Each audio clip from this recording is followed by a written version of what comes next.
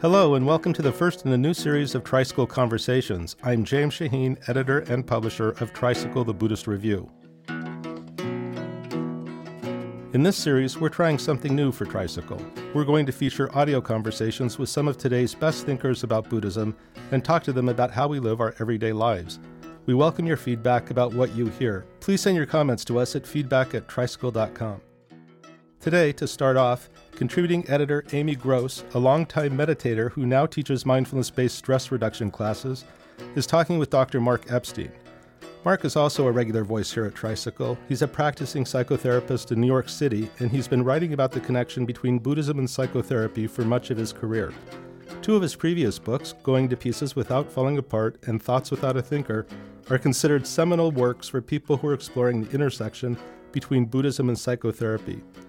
Mark has a new book coming out this month. It's called The Trauma of Everyday Life. Now let's listen to Amy Gross talk to Mark about his latest work.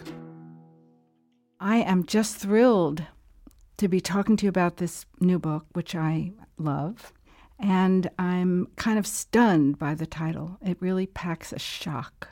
This huge word trauma in the context of everyday life. And we think of trauma as something extraordinary, a tsunami, a violent accident, the loss of a loved one. So what were you thinking? Well, I was thinking Freud, the psychopathology of everyday life, and then I was thinking Alice Miller, the drama of the gifted child. Those were the two things I was thinking. And then I was thinking dukkha, the Buddha's word for suffering or unsatisfactoriness, but that really maybe he was talking about trauma because they didn't have a concept of trauma in those days. They just had the Buddha came up with dukkha, which means hard to face. So what is it that's hard to face? It's all the traumas, big and small, in everyday life. Everyone I say it to gasps, and I think they're connecting with it at such a real level, like, oh, someone has finally said the way things seem to me. Mm-hmm. So how does this view of trauma, that it's everything from a missed bus to loss of a loved one, how does the fact that it's in everyday life, shift our view of how life is supposed to be?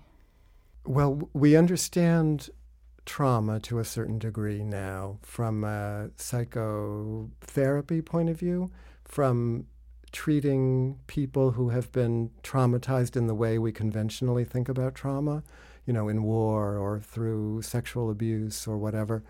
So we understand a little bit of the mechanics of trauma, how the brain, if you want to think about it as a brain, or how the body, or how the psyche, how the personality manages trauma, tries to handle trauma, which there's a characteristic pattern to it, which is that the trauma sort of goes in right away, bypassing your thinking about it. It just traumatizes you, like lodges itself inside of you.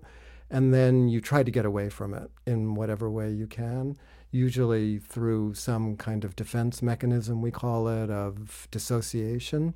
So you turn away from it, but without really thinking. So then it's lodged there, and you're going on trying to act as if nothing really happened, but then you wake up sweating from your dreams, or you see something on the street and it sets off alarm bells. So we understand how trauma works a little bit, but what people don't generally acknowledge is that that's going on all the time. And it's going on for little kids growing up who are scared by things and no one's there to hold them, or to explain to them what's going on. It's going on in adult life, when someone you care about gets hurt, or when the dog dies, or when your parents get old, or when you see yourself getting old. It's going on continually. So what I realized in my own thinking is that a lot of what meditation is teaching, a lot of what Buddhism is teaching, is basically how to acknowledge all of the traumas that are around us. That's what the Buddha was talking about with the word dukkha, that everything is dukkha. What did he mean, It's the first noble truth. There's dukkha everywhere. There's trauma everywhere. And we're all in this sort of in-between state where we know it, but we don't want to admit it, and then we're kind of stuck. So I'm trying to address the stuckness or the pretense, one might say. In the book, I call it the rush to normal, that everyone feels they should be able to get over it right away and be normal. We all want to be normal, but we're all secretly traumatized in one way or another and pretending otherwise. And you mention not only the rush to normal, but this idea of the steady state, so that anything that takes us out of steady state, which sounds like flatline, but is perceived as a problem. Yeah. Well, there's this big movement lately towards happiness. Like happiness is like what all the books are about, and everyone has the idea that they're supposed to be happy all the time, and that the steady state should be a happy one, so that if we're not in a happiness state, there's something the matter with us and we better get out of it. So I'm trying to come at all of that from the underside, while at the same time not diminishing the potential for happiness, but maybe trying to talk about it in a more realistic way. How do we live with the awareness of potential chaos and uncertainty? If we're defended, you say that, unlike the missed bus, which we're aware of, trauma gets buried and it's not inevitably accessible to our memory. So how do we realize that it's there? How do we pull back the veil? Well, I think the veil is always being pulled back on us in a way by observing our own thoughts, by observing our own feelings, and by observing our own actions.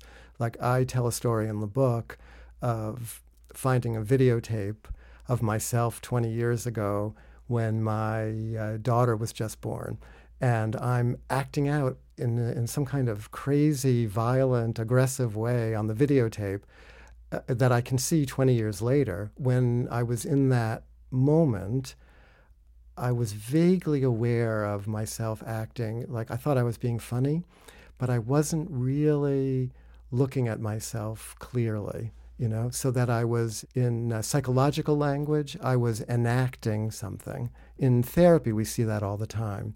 People act out in various ways. They don't even know what they're doing. The therapist is late and the patient gets incredibly angry. How could you be late for a session, Or the doorbell rings and the therapist answers the doorbell and talks for a moment to the plumber who's ringing the bell, and the patient gets really upset, So this stuff comes roaring out of us, catching us unawares. But we can train ourselves. I think that's one of the things that therapy offers and one of the things that meditation offers. We can train ourselves to observe our own actions and reactions and thoughts and feelings in this kind of dispassionate way. And we can get a glimpse in doing that of the traumas that we are made of. And in doing that, when we can acknowledge them, when we can see, oh, I'm really acting weird here, like I wonder what this is about, that's the beginning of owning the various kinds of traumas that actually constitute our personalities. I remember reading about trauma therapy and a lot of controversy about how much to push the victimized person into memory. And it seems the same question plays in here. Here's a person who comes to you as a therapist who's been traumatized. Yeah. You don't want to push that person into dealing with the trauma, and yet it comes up all by itself. Yeah, well, the idea is, and my experience as a therapist lines up with the idea is that if you're present but not too present, available but not intrusive, the model being what the British child analyst Donald Winnicott talked about as the good enough mother, who's in the next room making dinner while the kid is on the floor playing, knowing that the mother is there, but she's not messing with him too much, but she hasn't disappeared. That's the idea of if you can create an environment for somebody, where you're available, interested, then the stuff will come up when it's ready. And it could be a long time or it could be in a moment, But the unconscious of the traumatized person will, if given room, will start to create material. And it might be in the form of dreams that someone remembers and starts bringing in. It might be in the form of an actual memory that comes. It might be that they start talking and suddenly there's a feeling there that they didn't know was there, and then you can explore it. But the hope, and I think the truth, is that if there's trauma, if given enough of that kind of room, it will start to present itself so that it can be digested or metabolized or worked through, dealt with, acknowledged, those kinds of words. So you're talking about a similarity between the mother or the parent, the therapy, and meditation. And meditation, yes. So there's a real similarity, if not the same thing in a way. Yeah. Of this safe holding environment. Yeah. And it's in your book, you talk about really a progression from finding that safety within the mother, then with the therapist, and then, amazingly enough, you can do it for yourself. Yeah, that's right. I'm not sure it's really a progression for everyone. I think it could be, a bit here, a bit there, and eventually you cobble together a kind of mosaic. But the idea, I do believe, is that one can eventually do it for oneself and for another person, and for other people, and that we eventually can be doing that for each other, and we need each other for that. So can you describe, if I were someone who had never meditated, could you describe what creating that safe environment for myself involves? If you were someone who had never meditated and you weren't interested in meditating, I don't think I would even try. I would just, if I had you in my office, I would just try to be friendly, but hang back a little bit so that there was a little more room than usual in a friendly conversation like we're having. I would try to be myself, and I would ask questions, and I would respond. But I would hang back just a bit, so just right to the edge of you maybe being a little bit uncomfortable. And then if I caught the sense that you were maybe just a little bit uncomfortable, I would ask you to look at that. Like you seem a little uncomfortable, what might be happening? And that like sort of looking around the corner of yourself into, is there a feeling there? Are you thinking something you don't want to tell me? Are you remembering something? That's the beginning, I think, of meditation. It's the beginning of therapy also, but it's allowing, in old-fashioned language, we'd say it's allowing the unconscious to begin to percolate up into the conscious. The unconscious has sort of gone out of fashion now, but maybe it'll come back.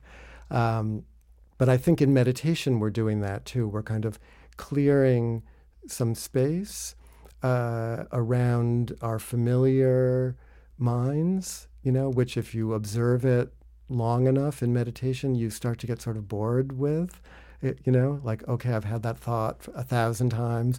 And so you stop being caught by it in the same way.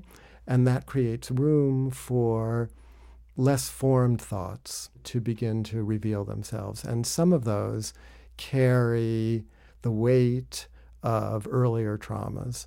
Some of them might come from some other place, a happier place, but it's interesting and it's unknown. And so it's that same sense of peeking into yourself a little bit. So I think if you knew nothing of meditation and you came to me, I would wait and try to go at it that way. And then eventually I might say, well, there's another way to try to create this space for yourself. And that's what we do in meditation. And here's how, you could approach it. When you talk about the feelings that might come from an earlier time, you describe in such a painful, touching phrase these primitive agonies that even if you haven't lost someone, even if you haven't been to war or been in an accident or had any obvious violence, that we all have this residue of developmental trauma. Could you explain that? Yeah. I'm not sure we all have a residue of developmental trauma. The person whose concept this was originally, the concept of primitive agony, whose words I was stealing in the book was Winnicott, the British child analyst who coined the good enough mother phrase. He used to say that half the people in the world carry around a feeling of having been mad, and the other half don't. And the having been mad, I think he's deliberately ambiguous. Does he mean crazy or does he mean angry? But I think for Winnicott, he's talking about it could be either one, they're the same, because his idea of primitive agony is that there's a whole long period in a developing person's life, like from around the age of 6 months or even earlier, up until when language starts to kick in and concepts kick in. There's a couple of years there when emotional experience is everything. It's happening all the time. The child is, angry in a split second if you're not there. If he's hungry, if he's tired, if he needs his diaper changed, if the mother is disappearing, if the mother's too present, if the father, where's the father? Let alone the siblings. So there's emotional experience happening all the time. There's no language yet, or very little language yet. So it's impossible for the child by himself or by herself to make sense out of what's going on. It's just impossible. They don't know what a feeling is. They don't know what's coming up through their body. They need the parent to hold in a bigger sense of the word than just physical holding, although that's part of it. They need the parent to understand, to be attuned to what the emotional experiences are that they're going through, and to feed it back to them in some kind of simplified way. So the mother, if you observe, like psychological researchers like to do now, they put a mother and a baby in a room and call it a lab, and they observe them, take movies of them, and observe all the micro interactions. But the mother will always be doing things like interpreting for the child what they're feeling. Oh, you must be sad. Oh, it's going to be okay. Don't be so upset with me. They take the feeling and they add a touch of irony to it. They don't take it totally seriously. They don't just mirror the feeling. They take it in, they change it a little bit, make it a little bit more palatable, and then they explain to the child what's going on. And that dance helps prevent trauma. So the helps prevent trauma from overwhelming, unendurable emotional experience. And the idea in the psychological world of developmental trauma, or they sometimes call it relational trauma, is that if enough of that doesn't go on, then the child, the developing child, the infant, is stuck with unbearable feelings. And Winnicott talks about those feelings as feeling like you're being infinitely dropped, or feeling like you're falling forever and ever. He says the child can handle a little bit, but there's a point. They can handle X amount, they can handle Y amount, but there's a point when it becomes Z amount that there's no going back. And then the child loses a sense of trust and internalizes a feeling of trauma. So what I found going on my first meditation retreats, 10 days, 2 weeks of silent meditation, was that, after a couple of days when the regular chatter quiets down, a whole lot of really weird feelings can start to come up. And the feelings are, I don't really have words for what those feelings are, and they're not all pleasant. Some of them have a sense of when you're deeply in love with someone, but they're not there, or you just feel like, what did I do wrong, or what is wrong with me, or a sense of sort of endless, that feeling of being infinitely dropped. I like that phrase because it comes close to I know there's just something the matter, but I don't even know what it is. You don't have words for it. For some people, those feelings can be very strong at various times in life. Meditation, silent meditation being one of them. So I think, just as in therapy, where the conditions of the therapy are designed to bring those feelings out if they're there, that for those of us who are sitting on those kinds of feelings of primitive agony, that it's useful to understand that they can start to show themselves, and that it's very helpful to look at them and begin to create words, explanations, narratives, even if you really have no idea what happened to you when you were a baby or not, but possibilities, hypotheses to explain these intense feelings that are being carried in the mind. And a lot of the Eastern-trained meditation teachers don't necessarily have that kind of language. That's one of the things that Western psychotherapy does very well, hence the book. So one of the very startling ideas in your book is that the Buddha himself was traumatized. Mm-hmm. So what's amazing about that is you give the Buddha a psychology, dreams, personal analysis of dreams, humanness. You talk about the Buddha's anxiety. He looked at his anxiety and saw that it made no sense. It's hard to imagine the Buddha being anxious or the Buddha having self-hatred. So how did you come to this radical idea? Well, I don't think it's radical. It's not like I gave the Buddha dreams or I gave him a personality or issues. They're all right there in the scriptures. It's just I was interested that the Buddha's mother died when he was a week old. So when you go and you look at the Buddhist art, they love to portray the Buddha's life. There's endless evocations of the psychobiography of the Buddha. And it always begins with the Buddha's mother delivering him from her right side, I believe, while she's standing and holding with one arm over her head. She's holding the limb of a sala tree, whatever a sala tree is. He's delivered from her right side after she has a dream of being impregnated by a white elephant. And then a week later, she dies. So everyone knows that. It's in all Buddhist cultures, that's the story. And then she dies. The father marries her sister, or was already married to her sister, but her sister steps in and becomes the Buddha's mother. And then he, lives for 29 years, gets married at some point, lives for 29 years within the palace walls, has a child, and then goes outside the palace walls and sees old age, illness, death, and a wandering mendicant, and splits, abandoning his wife and child the same way his mother abandoned him. And then spends 3 years in the forest doing all kinds of austerities, trying to get rid of his body and to get rid of his personality in order to be enlightened.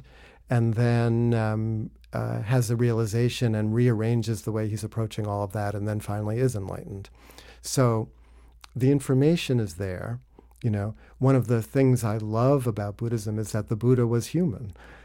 He was, no one ever claimed he was a god, or maybe probably some people do claim that he was divine in some way. But the way it was presented to me was that he was a human being like we're human beings. He did it for himself. We have to do it for ourselves.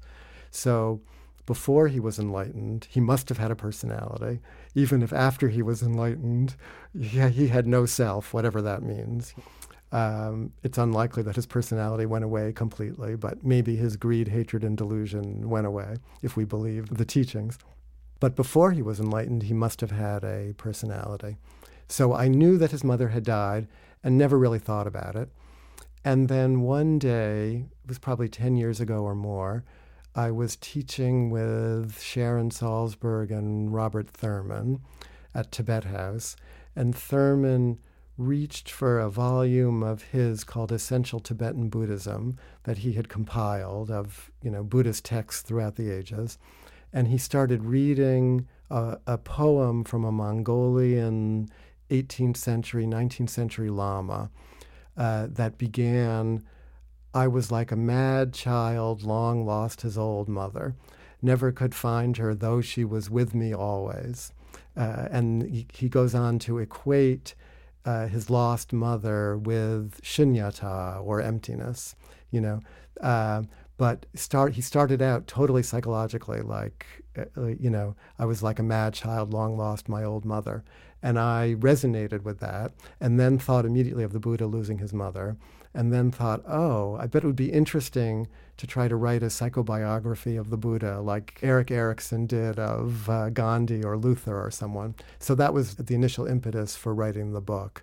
because I wanted to understand what the implications might have been for the mother dying when he was a week old. Why is that there in the story? If it's a story, why is it there? If it really happened, how did it affect him? So that brought me to the concept of primitive agony that we were just talking about, because maybe that early loss taking place before he could remember, so early that you could pretend that it never happened. Everyone around him pretended that it never happened, and it's not like anyone ever talked about her. But maybe that event could be was a stand-in for all of those early experiences that affect us psychologically, that we have to confront the remnants of, even if we don't know what they are, we have to confront the remnants in order to get enlightened. And it seems particularly touching that what the Buddha discovered is a mind that holds the way that good enough mother would hold. Yeah. The mind that doesn't cling, which is when we start to meditate, we start to have a feel for the real possibility of a mind that doesn't cling. The mind that doesn't cling doesn't reject either. And people have a hard time finding that balance. But when you find it, you're there. It's like you're in a groove. And there is that very great similarity to, I think, or to what I know it's like to be a parent and what I imagine it's like to be a mother. The way one has to be with an infant is not clinging, because if you cling too tight, you make them nervous, So you have to be allowing from the beginning the infant, the child, to be themselves, which requires a kind of magnanimous generosity, At the same time, you really have to hold them. You can't just drop them. You really have to be there attentively. And I think that mind that is hardwired in a mother, that instinctively knows how to do that, then that was always Winnicott's point, like you already know how to do this. Don't let the shrinks, don't let the experts take this away from you. He was working in the 50s when that's what the experts were trying to do. So he was like telling the mothers everywhere, you know how to do this, it's okay to breastfeed, it's okay to hold your child. That quality that's hardwired through evolution into the mother is also what is being cultivated in the male-dominated patriarchy of Buddhism. It's that feminine quality that's being cultivated in the mind that allows the meditation to take hold and to work. Seems to me it's the same thing. And there's an element of kindness. There's an element of kindness, yes. You tell a story about someone who sharing a shabby old pot that was left over from the teacher, and he said, you see what he was saying? You don't have to shine, you just have to learn to be kind to yourself. Mm-hmm. You don't have to shine. So that thing that we all feel, that we, especially those of us drawn to the spiritual, that there's something the matter with us, and if we could only find that nugget of badness and get rid of unworthiness, eradicate it in some way. That's what the Buddha was trying to do before he had his turnaround. And that's what the Guru has left for this devotee, drop all that. You don't have to shine. And I added the bit about kindness because I think it's implicit. So when you describe meditation, I'm thinking of how many times I've heard people say, I can't meditate because I can't stop thinking. Mm-hmm. There's such a strange idea out there of what meditation is. It's this idea of this rigid, controlling the mind. Well, there's such a hope also for what meditation can be, that it might be possible really to stop thinking because, it's such torture.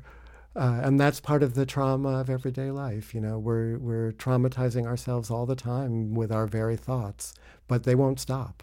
So you could become a very proficient meditator and maybe stop them here and there for bits of time, but they'll come rushing back. And it's better just to learn how to accommodate yourself to them without necessarily buying into what your mind is telling you. So a key is to acknowledge the trauma. Mm-hmm. Just the acknowledging can be a route to awakening. You talk about, quote, the clear-eyed comprehension of pain permits its release. So this is the mechanism. So how does that work? Oh, well, God knows how it works. The neuroscientists are trying to figure out how it works, and they're making some progress. But psychologically, I think we have a sense of how it might be working. When the Buddha taught mindfulness, he almost always linked the word, mindfulness, with clear comprehension. Clear comprehension has something to do with what becomes the appreciation of selflessness. So clear comprehension is some kind of beginning investigation of and insight into the idea that all this is just unfolding by itself, and that it's possible to simultaneously be one with it, whatever it is, the unfolding emotional, cognitive experience of being a person. It's possible to be at one with it and simultaneously observing it. And in that observingness of it, there's an opportunity to be almost bedazzled by the way everything has a life of its own, including the past that we're carrying in the present. That's part our history being part of our present self, so that we don't get rid of that in meditation. We don't get, when you understand emptiness, when you understand selflessness, you don't get rid of your individual stream. You don't get rid of your history. You don't get rid of all the idiosyncratic, maybe even neurotic ways that you are constituted. You become able to make use of all that you are, You're able to make use of all the qualities that constitute you. And that seeing it unfolding by itself, which you would think might make you distant from who you are, actually has the paradoxical effect of allowing you to partake of yourself, I think, in a fuller way, and thereby to use yourself in a more complete way, in whatever way you choose, which often the most satisfying way to use yourself is to engage in one way or another with the world. So this is really the cure in a way, just this step towards this observation, awareness, being with versus the cleaning up the act. Yeah, if there was a cure, this would be the way to the cure. Yeah, it ends the struggle. Theoretically, it ends the struggle. Yeah, practically speaking, it permits a different kind of struggle, I think. It's less that you're split and unconsciously struggling against parts of yourself that you don't want to admit to or are afraid you won't be able to deal with. It diminishes that kind of struggle and instead puts everything like in one pot together so that things have to work themselves out. It's not necessarily like no struggle, but darn. So attunement is a word you use throughout the book. Yeah. And it's a beautiful word because being attuned is joy. Yeah. Or having someone attuned to you. To you. Yeah. So through therapy and through meditation, the therapist is using attunement. And does that teach attunement to the patient? The therapist hopefully is more or less attuned. So I see it less as that the therapist is using attunement as if attunement is something that can be, taken from one place and put in another, like put in the therapy room. But the therapist hopefully more or less is practiced at empathically listening. The therapist is more or less able to put another person before their own experience most of the time, so that there's a quality of attunement that's present that comes through the therapist. So that by itself, that's a lot of what therapy is. That's a lot of what a therapist does. If they do nothing else, at least they're there, And that's a lot of what a parent does. It's scary to have a child. You have no idea. My wife and I didn't even know how to change a diaper after she delivered our daughter. We had to call the nurse to show us what to do, and that kind of anxiety is present all along the way. You don't know what to do. Like how are you supposed to toilet train them, and how do you get them to eat, and how do you get them to go to sleep, and everything's a struggle. So. But if you show up, it's showing up for each moment, for each stage, then you sort of figure it out. You might have to ask for help, the way we had to call the nurse. But the willingness to simply show up every day, every week, every hour, the middle of every night, whenever it is, that allows for the attunement. That's like there's no choice. It's you and the baby in the room. You're definitely going to be attuned to the baby. You have to figure it out, So the attunement emerges.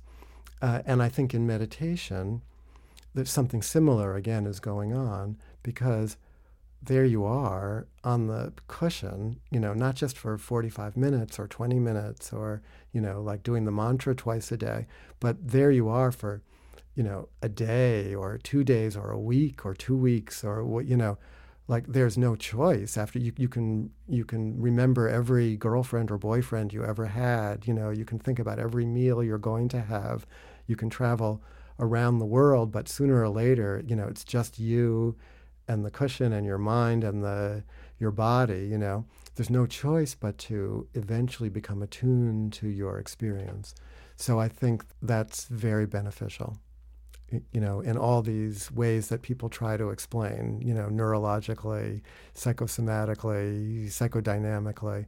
And one of the things you end up attuning yourself to is the level of trauma, the kinds of traumas, the particular traumas that have afflicted you, and even ones that haven't yet afflicted you but that you're afraid of, If it's not post-traumatic stress, it's pre-traumatic stress, like old age, illness, and death, I want to talk about bliss, which is another surprising element that pops up in this book, because it begins with a kind of dismal diagnosis that there's trauma everywhere. But the other side of the underside of that, you're saying, I think, that acknowledging the trauma allows for bliss, gets us to bliss. Well, I'm also saying that bliss is trauma. Like good things happening are stressful also. The idea that you could be in pain and also in bliss, I think that's worth pondering, because that's not how we normally think. We think we have to get rid of the pain in order to be happy. But because we're humans, and this world is made of change, we're always going to lose the people we love. Like difficult things are always going to happen. Unpredictable accidents are going to afflict us. There's no way we're not going to be carrying pain. So, and if we spend all of our effort trying to get rid of the pain we're carrying, we're trying to get rid of parts of ourselves. Then we're caught in that split. So the idea that we could acknowledge, hold, respect the pain that we are, and at the same time be connected to the bliss that we also are, that is, I think, a radical idea, but one that the Buddha taught.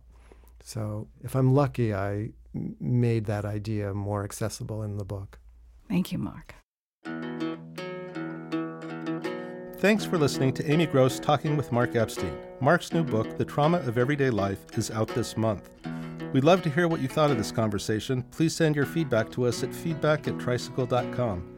In the coming months, we will bring you more conversations about Buddhism and meditation in everyday life. We hope you'll help us spread the word and let us know what you'd like to hear. From all of us here at Tricycle, I'm James Shaheen saying thanks for listening.